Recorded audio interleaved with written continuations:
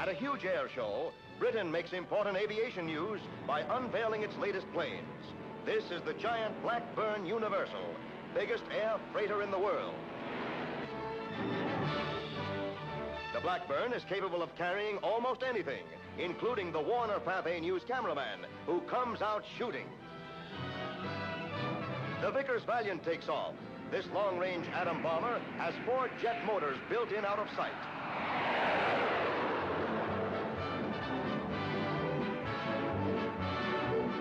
Here's the Hawker P-1052. Specifications on this Vickers are top secret. The slung-back Avro Delta wing hurtles into the air, looking like a supercharged hummingbird. Watch that wing, pilot.